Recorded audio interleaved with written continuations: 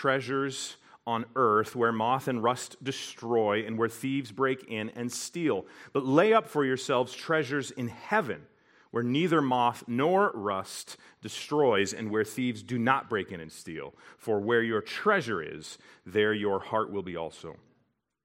The eye is the lamp of the body, so if your eye is healthy, your whole body will be full of light. But if your eye is bad, your whole body will be full of darkness. If then the light in you is darkness, how great is the darkness? No one can serve two masters, for either he will hate the one and love the other, or he will be devoted to the one and despise the other. You cannot serve God and money. This is the word of the Lord. I think that materialism is one of, or perhaps the greatest danger to the people of the Christian church in America today. And I think it is a very sobering danger for our church too. You might think of the word materialism as synonymous with the word consumerism. What I mean is simply a mindset and a lifestyle that reflects a belief that what matters most to you is the accumulation of money and possessions and experiences. But in this text, Jesus takes aim at materialism and blows it away. He calls his hearers in that day and us today to set aside earthly treasure and instead pursue greater treasure, eternal treasure. He calls us to be single-minded in our lives, and he calls us to submit to God as master. How many professing Christians do you know whose lives are totally focused in single-minded passion and effort on eternal matters? Discipleship, worship, growth in the putting off of sin and the putting on of good works, growth in the knowledge of God, growth in holiness. How many professing Christians do you know like that? And I don't mean just the doing. Our preacher last week, my dad, made a very, very important point about the doing not being what is most important, but the being. And so that is exactly what I mean. Not just doing discipleship and worship and putting off and putting on and growing in knowledge and seeking to do what's right, but being all about Jesus. They love to talk about Jesus more than anything else. They love to sing to Jesus. They love to sing about Jesus. They love to spend time in the Word of God. They love to get on their face before God in prayer in order to draw closer to Jesus. They love to structure their life very meticulously and deliberately and even sacrificially in such a way that they can regularly and faithfully encourage and edify their fellow believers with Jesus and to tell others about Jesus. Or do the professing Christians that you know, including me and including you, seem to be more preoccupied with their careers, their favorite sports teams, the latest entertainment options and streaming service content, their own recreation and amusement, their savings account and retirement plan, or any other number of earthly matters? You see, in light of this passage and these words from Jesus in his great sermon, I am greatly concerned for the hearts of the millions and millions of professing Christians in our culture, including some of us in this church, the hearts of my own family members and my own heart, because as I examine my own heart, as well as the rhythms and patterns of my family, and as I analyze what I observe in the Christian context in which I move and breathe today, what I see is a great epidemic of materialism and consumerism. It's as if this sort of fog has come over us, like we've become lulled to sleep by the soothing sounds of a siren from ancient mythology, speaking lies and empty promises, lies that we don't have to give so sacrificially and generously, promises that the pleasures and treasures of this world are where rest and peace and satisfaction is found, lies that we should pursue the American dream, promises that if we can just have X amount of money in our savings account, or finish this one more home improvement project, or add to this collection, or get these good grades so that we can then have a good career, our lives will be full and whole. But those are lies. Those are empty promises that cannot fulfill what they promise. And believing that true and lasting pleasure and treasure is to be found in this life and in this world is exactly what the devil wants you to believe. It is an insidious evil that has crept into the Western church, and if we're not careful, it can destroy us. And I don't mean it can take our salvation away from us. No. If you've trusted in Jesus for salvation, repenting of sin, and trusting in Him alone, there is nothing that can snatch you out of the Father's hand. Praise God. But when I say that it can destroy us, I mean that in two ways. Number one, it could destroy our local church. And number two, it could send unrepentant sinners to hell. Because it is the heart that says no to God as the greatest pleasure and treasure, and that settles for the pleasures and treasures of this world that wind up in hell. Because God comes to ruined and sinful man with good news of salvation from the sin and the shame and the unholy pleasures and treasures of this world. But if that ruined and sinful person does not repent of sin and believe on Christ for salvation, they will get exactly what they want, which is a life filled with the pleasures and treasures of this world, but that ends in an eternity without the greatest treasure, God Himself. And an eternity full of His perfect and glorious wrath poured out on them in judgment forever. But I also say it can destroy us because local churches whose members would rather orient their lives around their careers and their families and their athletic pursuits or their entertainment or their secret sins or their bank accounts will eventually become a church that is either dying or dead already. Ineffective in ministry, lacking in missional impact, distance from fellow members in the body, separation from the Lord's table, which would take in just a few minutes, anemic in the pursuit of spiritual growth, because their lives are about this world, not heaven, about themselves, not God.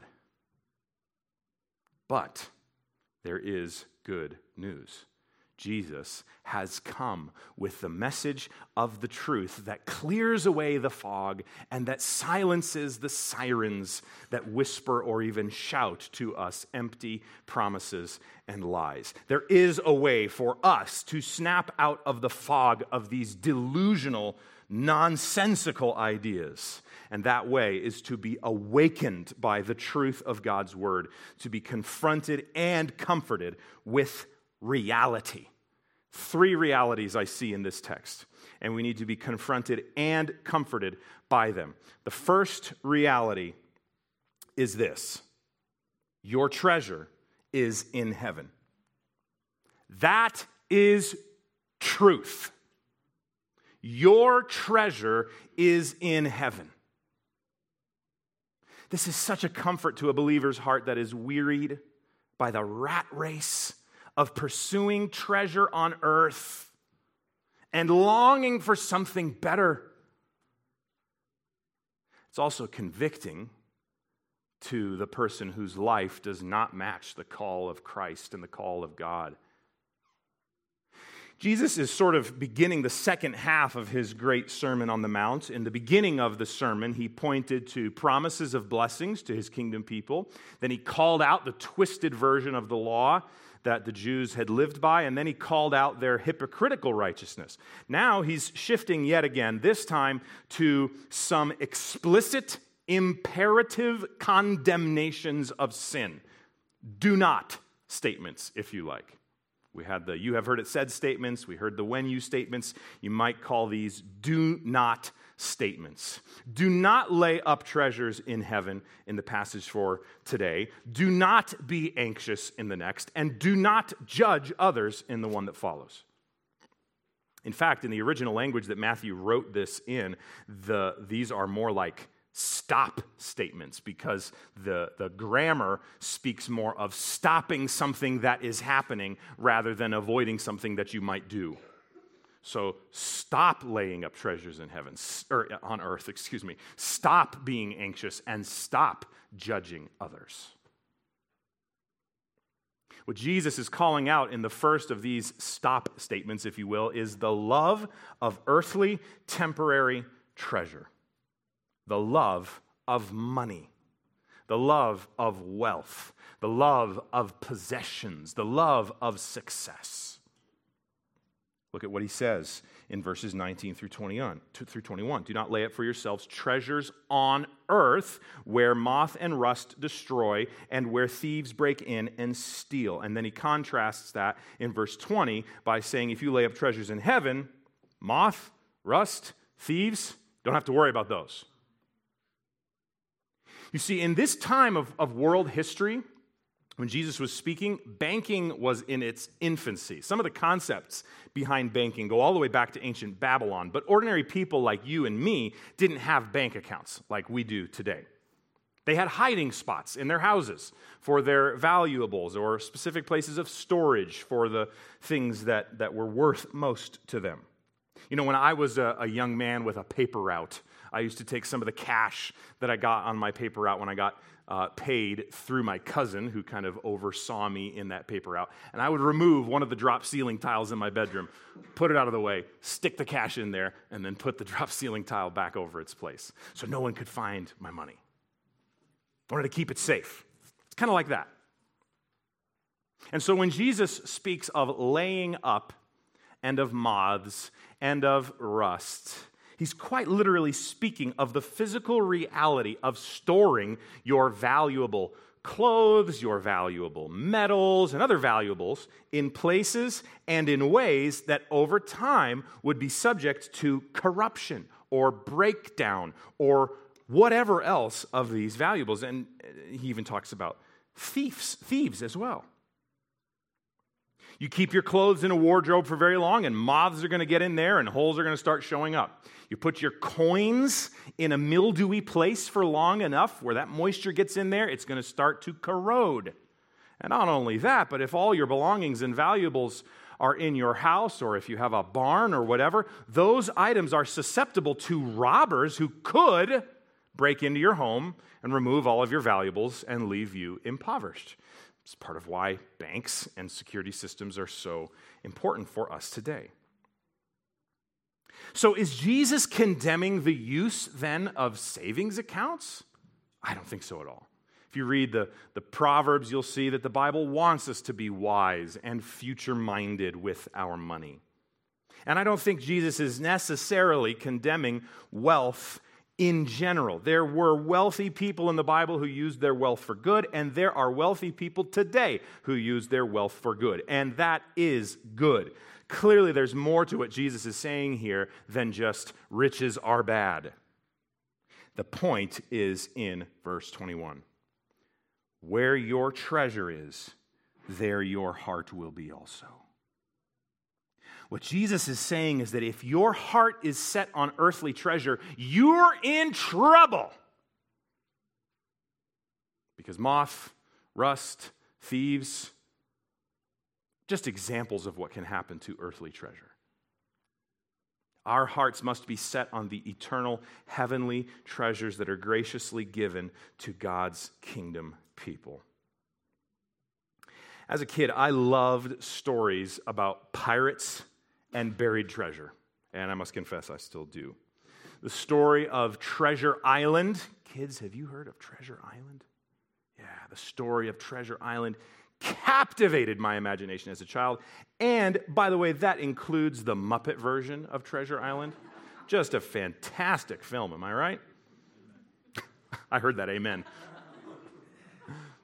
But for me, the less known 90s live-action movie called Shipwrecked, which is actually based on a Norwegian tale, is the one that I think of most when I think of treasure and the captivation of my imagination. There's this scene where the main character named Håkon Håkansson, he's a Norwegian young man, is stranded on an island, and he comes across the buried treasure of the British pirate named Merrick in the story. And that scene was enchanting to me. He comes across this multiple chests that then are opened up, and you see gems and jewelry and even clothing and weapons and tools.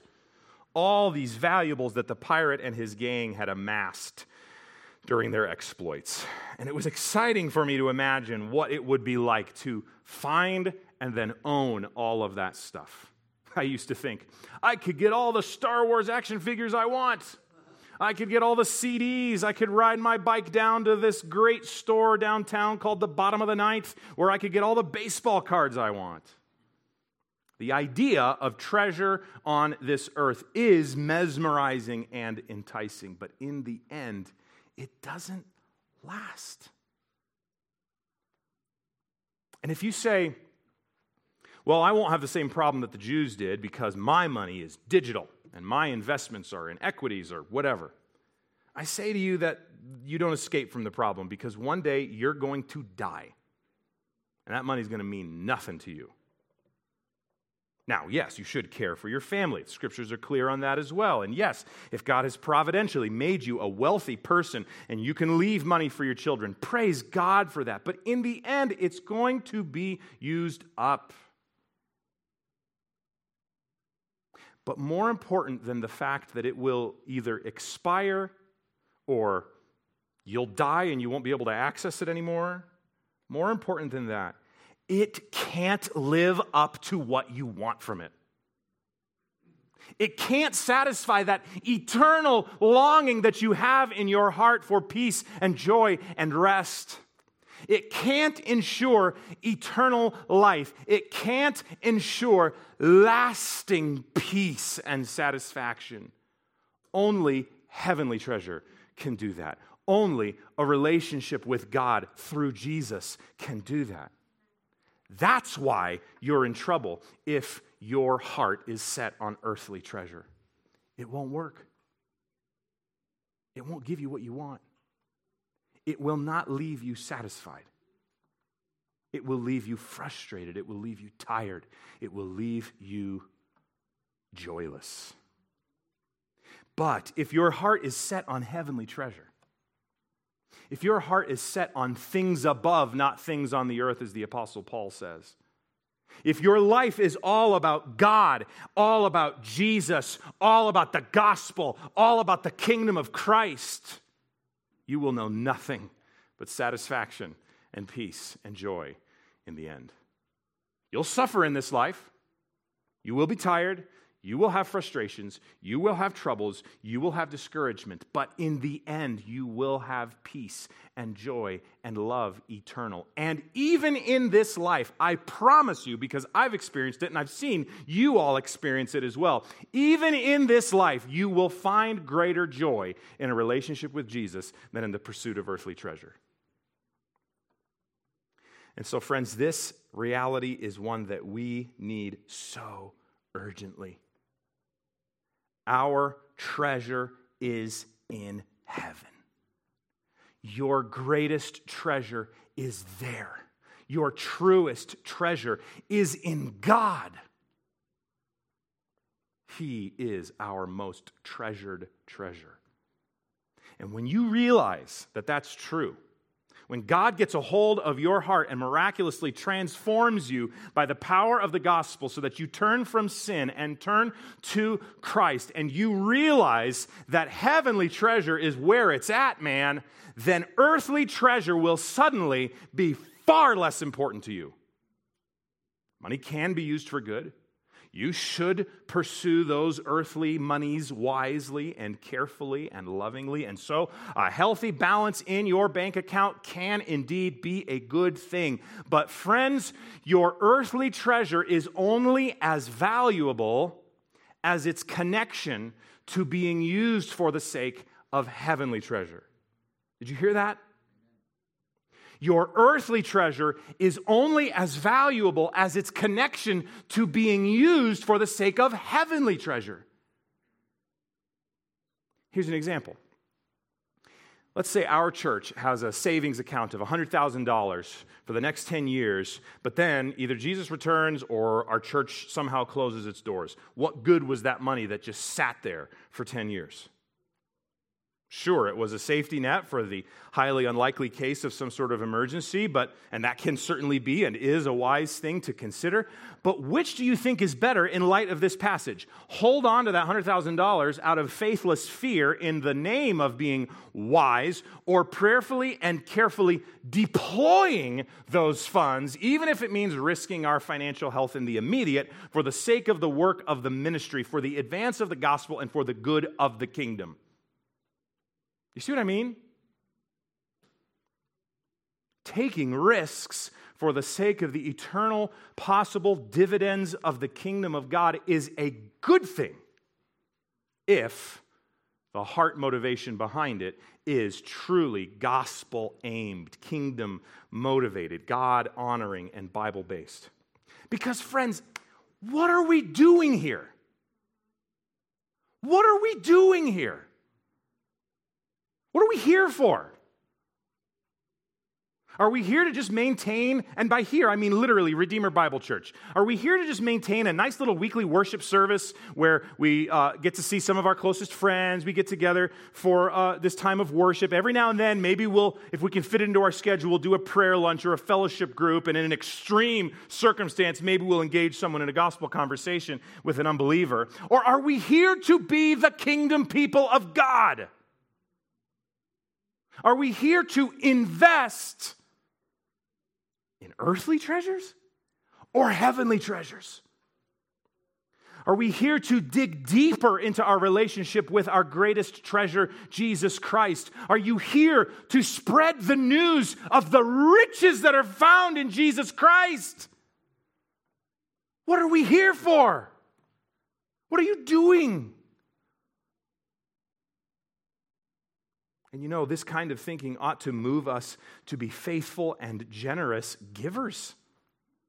As all of you who are members of Redeemer Bible Church know, our finances took a substantial hit after everything that happened during and after the COVID pandemic. And if we want to continue to be a faithful, word-preaching, Jesus-worshiping, gospel-proclaiming, missions-sending, believers-edifying light for the kingdom of God in Brighton, we're going to need people who are willing to invest in treasures in heaven more than treasures on earth, meaning to give sacrificially, to give in a way that might hurt you in this life, but that will pay eternal dividends. Otherwise, I say again, what are we doing here? What is this for? This is such a convicting thought for me, such a convicting thought for all of us. But there is great comfort found here too, and I don't want you to miss it.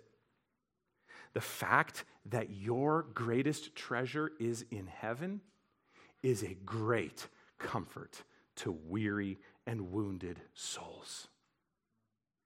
You keep looking for treasure and peace and joy and satisfaction in this world, you will come up short. But if you look to Jesus, you will be satisfied. That's comforting. And if you are already a believer, that's a promise for you. And so, my friend, if you want to do some Spirit-led, Bible-based, gospel-saturated self-examination this morning, and you want to know what your treasure is, just use the words of Jesus. Ask yourself, where is my heart? Because he said, where your treasure is, there will your heart be also.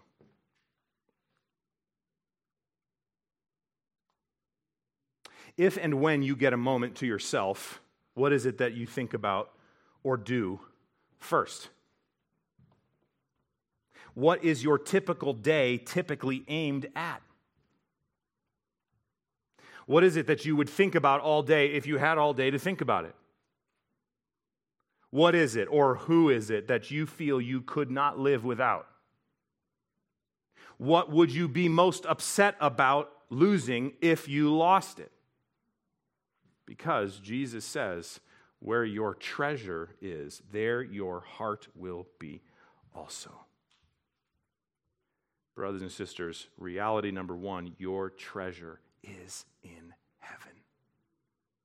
Reality number two is this: your focus is clear. This is kind of a fascinating little passage, verses 22 through 23, talking about eyes and lamps and health and darkness and so forth. At first glance, Christians may wonder what in the world it's doing here. Matthew uses the Greek adjective haplous when he records Jesus' words about a healthy eye. So that word you see, healthy, if you're using an ESV like I am, is this Greek word haplous. But for the ESV, the translation of the word haplous to healthy is more of an interpretation than a translation. And I typically don't like to identify the Greek word unless it sounds like an English word that you're already familiar with, or in this case, like an exception that needs to be made because of how central a word is to understanding these verses. The word haplous can be translated multiple ways. If you have a KJV, I believe you have the word single in front of you instead of healthy. You could also see it translated clear. You can also, as I have in my ESV, see the word healthy.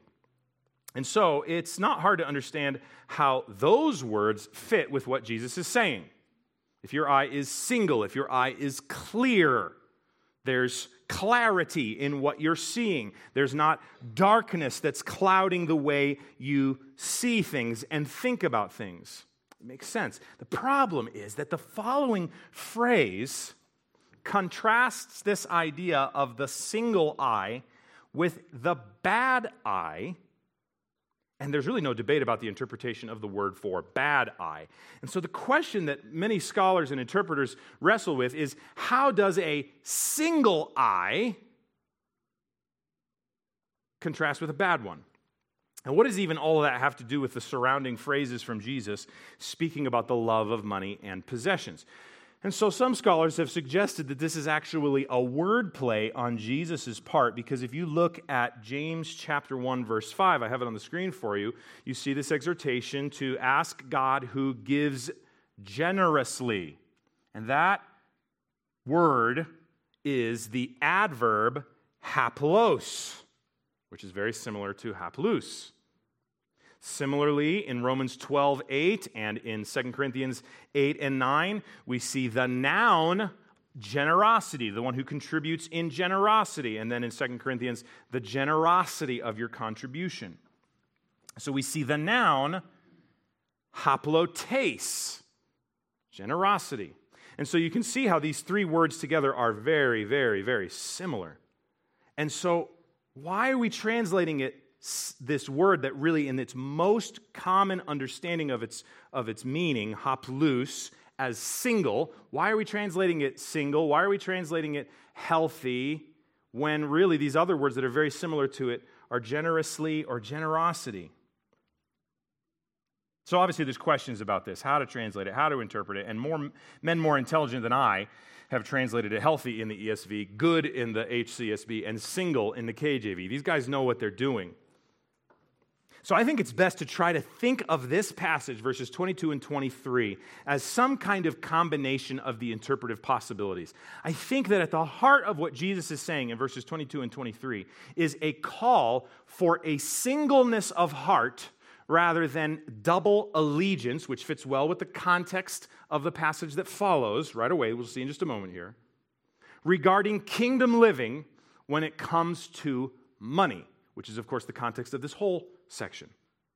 And of course, that then could mean generosity to the needy, to the work of the ministry, which we know Jesus cares about. He says it explicitly in black and white. It could also mean just being dedicated to giving faithfully to your local church, which the rest of the New Testament is equally crystal clear about. And it could also just be a spiritual call to treasure heavenly things, just like the previous passage states. And then, of course, to live like this is to live in a healthy manner, which is why I think some of these translators use the word healthy, for example, in the ESV.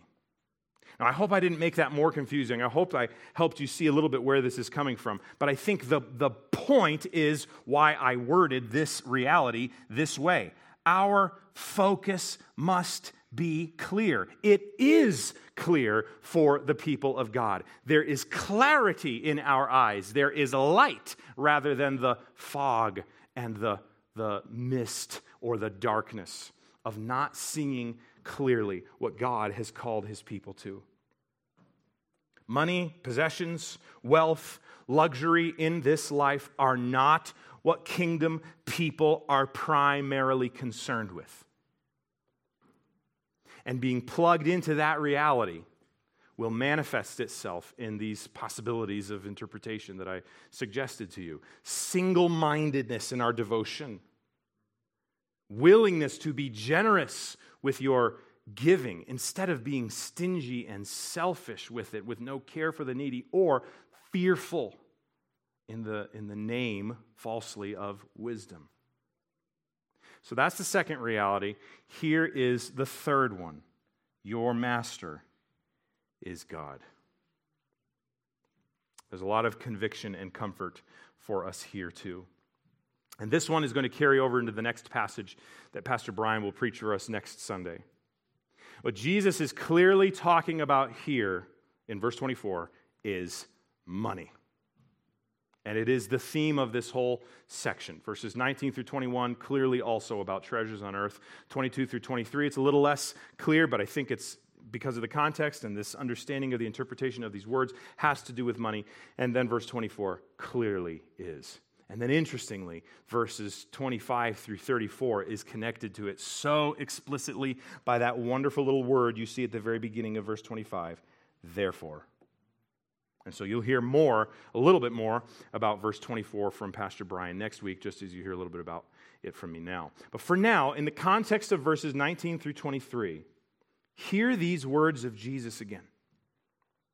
In light of the treasures on earth stuff, in light of the seeing clearly, focusing clearly in verses 22 through 23 stuff, he says, no one can serve two masters. For either he will hate the one and love the other, or he will be devoted to the one and despise the other. You cannot serve God and money. Friends, you can't do it. You can't. You can't be a servant of God and also obsessed with the treasures of this world. It's not possible. Jesus says you can't. You can't do it. And you might say, well, I've had two jobs before, so technically you can serve two masters. But that's not what Jesus is talking about. In the original context of Jesus' speaking and Matthew's writing, what Jesus said was precisely true. Because servanthood in that culture was more like slavery than gainful employment. You didn't have two part-time jobs. I suppose there may have been an exception that, history hasn't told us about. But the point is, to be a servant was to be owned by your master. And therefore, when Jesus says that you cannot be divided in your allegiance to multiple masters, he is exactly right. Friends, our 21st century evangelical American Christian culture is by and large lacking in an understanding that God is our master. We are his bond servants, as the Apostle Paul puts it. We are here for him. You exist for him. We belong to him. Our purpose in this life is to serve him. So the point Jesus is making here is connected to the one he made in Luke 14:33, where Jesus says, any one of you who does not renounce all that he has cannot be my disciple. Friends, you cannot be a disciple of Jesus. You cannot be part of the kingdom of heaven. You cannot be a Christian if you are not willing to renounce everything that you have in order to follow him. Remember, what was the issue with the rich young man? Turn with me just a few pages to Matthew chapter 19, and let's look. Let's see what the issue was with the rich young man. Matthew 19, verse 21, right at the end of that verse. Jesus said to him, if you would be perfect, go, sell what you possess, and give to the poor, and you will have, there's our phrase, treasure in heaven. And come, follow me. When the young man heard this, he went away sorrowful, for he had great possessions. He came to Jesus and wanted to follow him. He thought himself a nice young man with a lot to offer the kingdom of God. But what tripped him up? Was it the 10 Commandments? No. By his own account, he said he had followed them since his youth. It was when Jesus called him to sell everything that he had and give it to the poor and follow him. And what did the rich young man do when he heard this? He went away sorrowful. He turned his back on Jesus. He did not follow him. Oh, my friends, the love of money is a great evil. And it is due to the love of money that many, like the rich young man, will never enter the kingdom of God. Jesus went on to say that very thing in the verses that follow, right after it, in verse 23. Jesus said to his disciples, "Truly I say to you, only with difficulty will a rich person enter the kingdom of heaven. Again, I tell you, it is easier for a camel to go through the eye of a needle than for a rich person to enter the kingdom of God."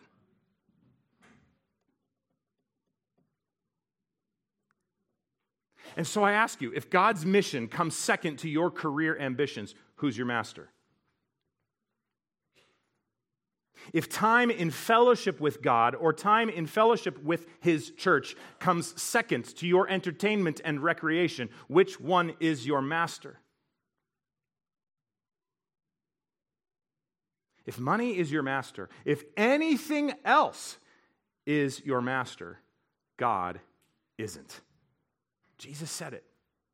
You can't be a slave to two masters. You are fully owned by the one that you serve.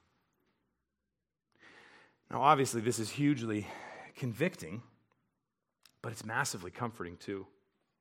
Because, Christian friend, listen, your master is God. That's good news for you. The Apostle Paul said on more than one occasion to his readers, "You were bought with a price. You have been redeemed. You have been purchased by God. You're His. And now He is your master. You are no longer a slave to this world. You are no longer bound by the empty promises of pleasure and joy and satisfaction in this world. My dearly beloved friend, you have been freed to be a servant of God if you are a Christian. God loved you so much that He sent His only Son into the world to be the atoning sacrifice that sinners need to be restored to God. And then Jesus fulfilled the righteous requirement of God, paid the price for sin, and rose victorious from the grave in triumph over sin so that you could be free to serve Him. And that's good news. That's the good news. And if you're here today and you've never turned to Jesus for salvation, you've never repented of sin and trusted in Jesus as your only Savior, you can do that today and be freed to have God as your master instead of the empty promises and lies of this world. You can know what it means to be part of His kingdom now instead of the kingdom of this world. And if you're part of God's kingdom, you serve Him now. And that's good news. You know why? Because He is a good and gracious King. And so, if your earthly treasure, your possessions, your wealth, your savings account, your money is of greater or more common concern to you than the kingdom of God, then you might not even be part of it because you cannot serve two masters. You are a master, you are a servant of the master of God or the money and treasures of this world. My friends, materialism, consumerism is at odds with the kingdom of God. It is sin. Because God's kingdom is not bound up in the fleshly and temporal matters of this world. It is focused on the mission of God to bring sinners to himself in salvation and the restoration of a relationship with him. That is what the kingdom of God is about. And so as I read this passage, I'm asking myself, how could I obsess about a sports team more than I obsess over who God is, what he has done, and what he is doing now? How could I spend more time in front of a video game or a movie or a TV show than I spend learning about God, praying to him, fellowshipping with his people, serving his great commission? How could I pour dollar after dollar into my bank account with little to no concern about the budgetary needs of this church, the ministers of the gospel around the world like Neil and Beth and the rest of the Marseille team, and the needy and destitute around us? As I said at the very beginning, Jesus takes aim at materialism in this passage and just blows it away. He says, stop being so focused on earthly treasure and plug into reality. Reality is that heavenly treasure is better. Your focus as a kingdom servant of God is clear, and God is your master, not the world, not money. And so, may God protect us from the lies and empty promises of the world that tell us that satisfaction is found in earthly treasure. And may we pray like this prayer of a Puritan from many years ago, found in the Valley of Vision. Grant us to know always that to walk with Jesus makes other interests a shadow and a dream. Keep us from intermittent attention to eternal things. Save us. Did you catch that? Intermittent attention to eternal things. Save us from that. Save us from the delusion of those who fail to go far in Christianity. From the delusion of those who are concerned but not converted truly. Those who have another heart but not a new one. Those who have light and zeal and confidence but not Christ. Teach us to place our happiness in Thee, the blessed God, never seeking life among the dead things of earth or asking for that which satisfies the deluded, but may we prize the light of Thy smile, implore the joy of Thy salvation, find our heaven in Thee. And then may we sing forevermore, as we will in just a few minutes, riches I heed not, nor man's empty praise. Thou, mine inheritance, now and always. Thou and thou only first in my heart, high King of heaven, my treasure thou art. Let's pray. Almighty God, the grass withers, the flower fades, but the word of the Lord endures forever. Graciously, please grant that your word, which we have heard, may be inscribed inwardly on our hearts. As we receive your word meekly, with affection, may our hearts be filled with love and reverence for you. Cause us to bear the fruit of the Spirit and to live in holiness, diligently following your commandments. And may it please you to use us to lead those who are lost and wandering and confused into the way of the truth. All of this we pray for the honor and praise of your name through Jesus Christ our Lord in the power of the Holy Spirit. Amen. Let's take a few moments and meditate together. Actually, before we do that, let me just say this about our time of communion, because then a time of meditation is perfect after that. We're going to take the Lord's table in just a moment here. And one of the clear instructions from the Scriptures is that when we approach the Lord's table, we must do so with a measure of sobriety.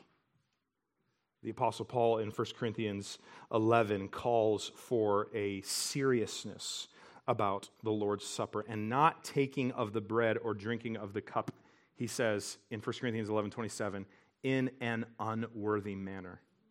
And he calls in verse 28, let a person examine himself and then eat of the bread and drink of the cup. For anyone who eats and drinks without discerning eats and drinks judgment on himself.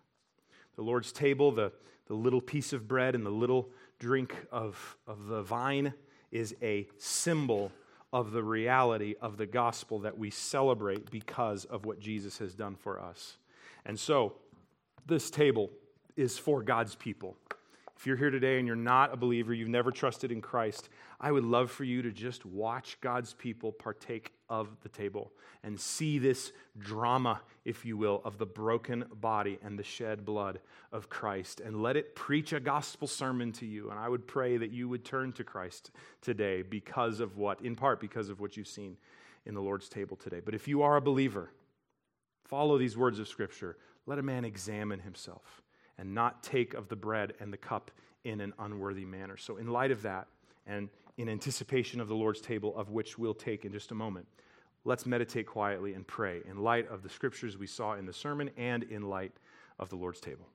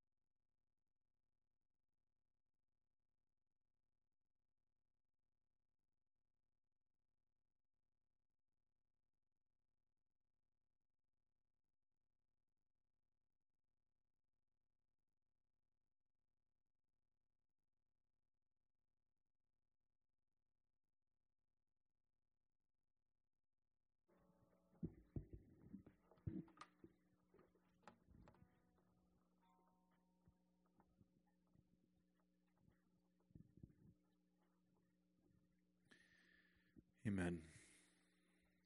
As we go to the Lord's table now, let's